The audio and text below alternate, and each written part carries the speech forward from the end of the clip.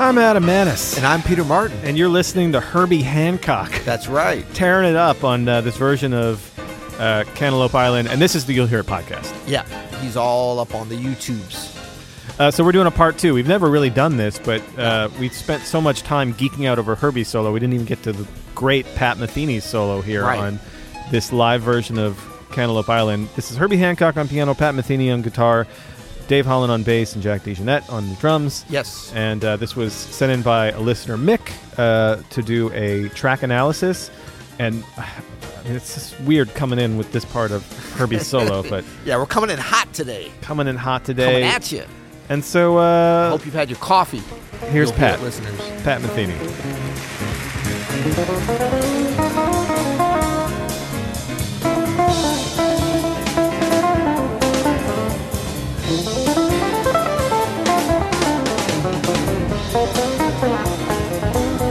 All right, right off the bat, so if you listen to yesterday's episode, you know that Herbie used a lot of repeated note phrases. Yes. Which he does a lot on this kind of 16-note groove. Yeah. And already Pat has kind of referenced that to start his solo. He did one little repeated thing. He did a little chromaticism there, just a la Herbie's solo. Right.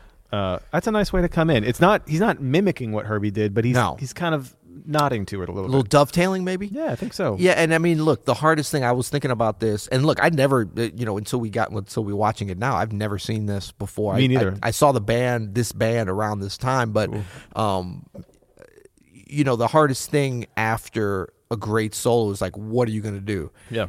When...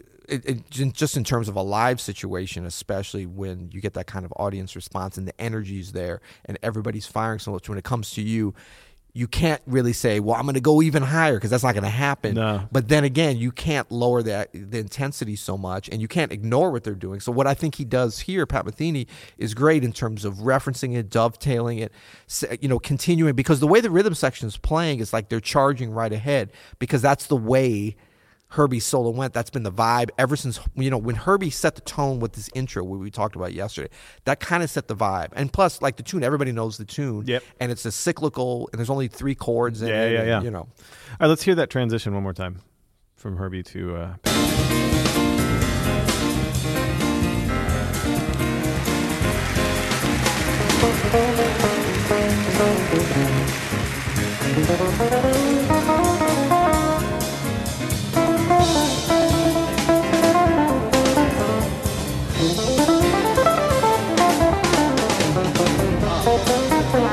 Yeah, I mean, the way everybody's playing, it's like they're in the middle of it. It's like one long solo continued from yesterday. Yeah.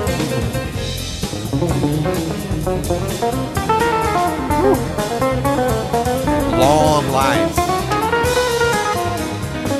Pat Metheny not afraid to throw some blues in there, though, too. Yeah, he had that from the beginning of this. Yeah. And I think, he's known for not being able to, having that part of his style to play these really long lines. But Beautiful long lines. And I think that they're almost like a bunch of phrases together. To do that at the beginning of the solo, normally it'd be like, wow, don't you want to wait? But because of the intensity coming out of Herbie's solo, and Herbie did he did some longer things later in the solo where they were kind of slowed down, almost like, with that chromatics going.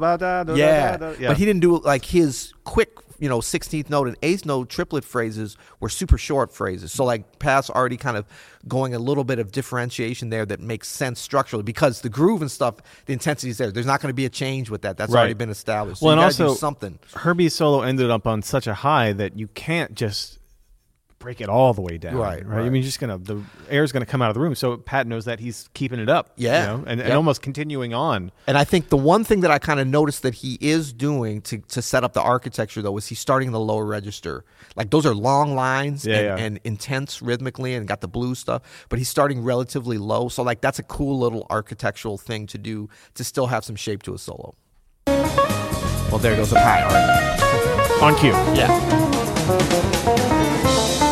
But I mean, DeJohnette's like feeling like it's the end of the night, Did you ever get a chance to play with Jack DeJohnette?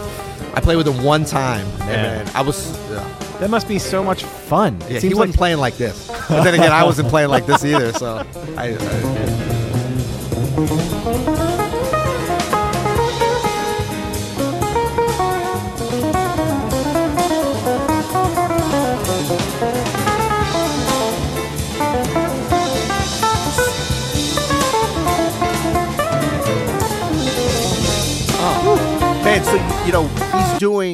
he's doing some similar kind of chromatic things, like that Herbie did techniques, but with his lines. With his line, cool. It's a little different, but he's using a lot. I think he's using even more chromaticism than Herbie. Yeah, and it's working. Yeah. And it again kind of links things up, makes it feel like his personality's coming out, but there's a continuum with the band, the way everybody's playing.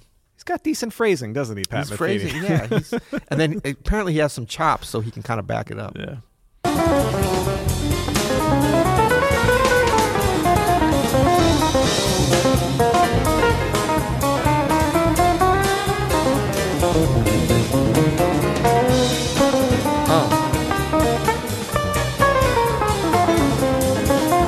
Oh man, it just got real up in here. I just want to back that up because Pat did some outside chromatic stuff, and listen to what Herbie plays with him.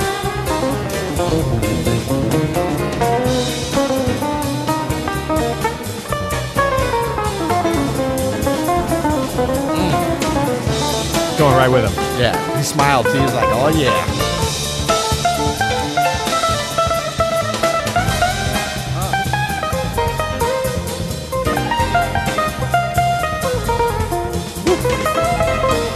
I love how like Jack DeJohnette plays like the animal from the Muppets, like the intensity, but he looks like a college professor, like as he's playing. Actually, so relaxed. Yeah. Everything looks like it's happening in slow motion, but it sounds so fast. Exactly.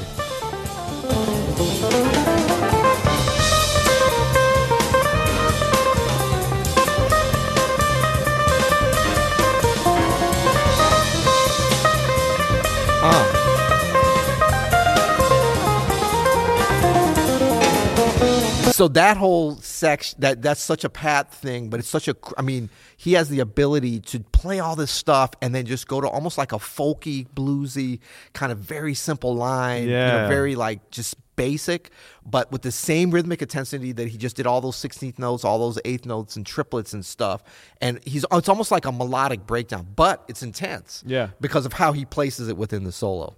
And another thing I'm noticing with this solo, and you don't think of Pat Metheny as like a bluesy player, whatever. Roots. I mean, he's definitely a roots player, but in his way. Yeah. But like the way he uses the blues scale, and it's the same way Herbie used it as a punctuation at the end of the choruses. Yeah. Right. I mean, that's the lesson. We've talked about this several times on the podcast, but the blues scale, all the masters use it.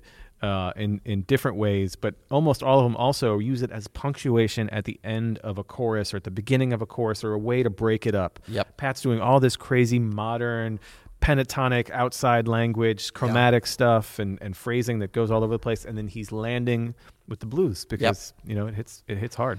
And I just want to give a big shout out to Pat too, and just say that he's very lucky that we're doing a solo analysis and not a shirt analysis, because I'm looking at that.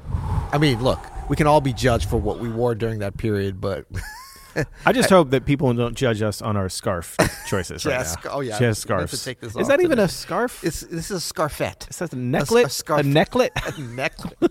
A scarfetto. Scarfetti. Yeah.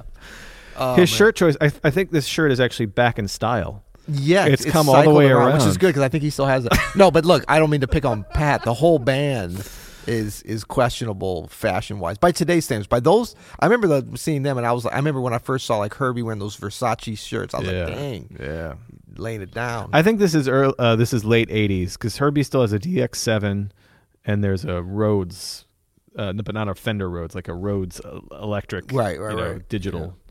Yeah. That's what I'm going to guess.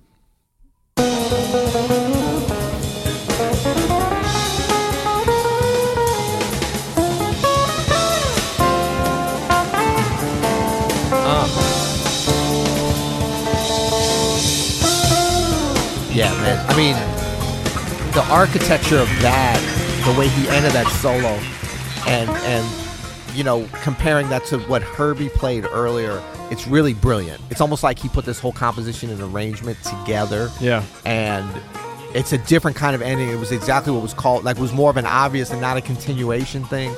And just fits so well with how he played, but it fits so well. And this is all the great solos do. It's not just about their solo. It's about the whole arrangement. You're making it easier for what's about to happen. You're making the solo that already happened sound even better based upon what you played.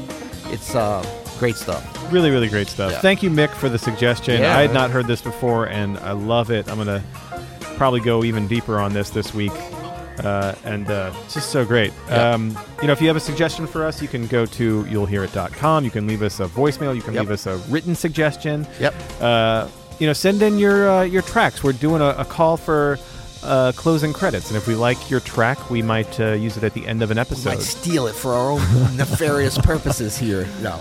And hit us up in the comments below if you enjoy this format. Yeah. If you don't, we don't really care. Yeah, tough. But too bad for you. It's a free podcast. No, we'd love to hear what you guys, if you're enjoying this or anything else, any of the episodes, you can engage with us there. By engage with us, I mean engage with me. And please leave us a rating review when you get a chance, too. That would be great. Oh, you know what we haven't had in a little while? SpeakPipe. Leave us a voice memo. Leave us a voice memo. On the you'llhearit.com page. That's right. And we might answer your question in an upcoming episode. Yeah. All right. Till next time. You'll hear it.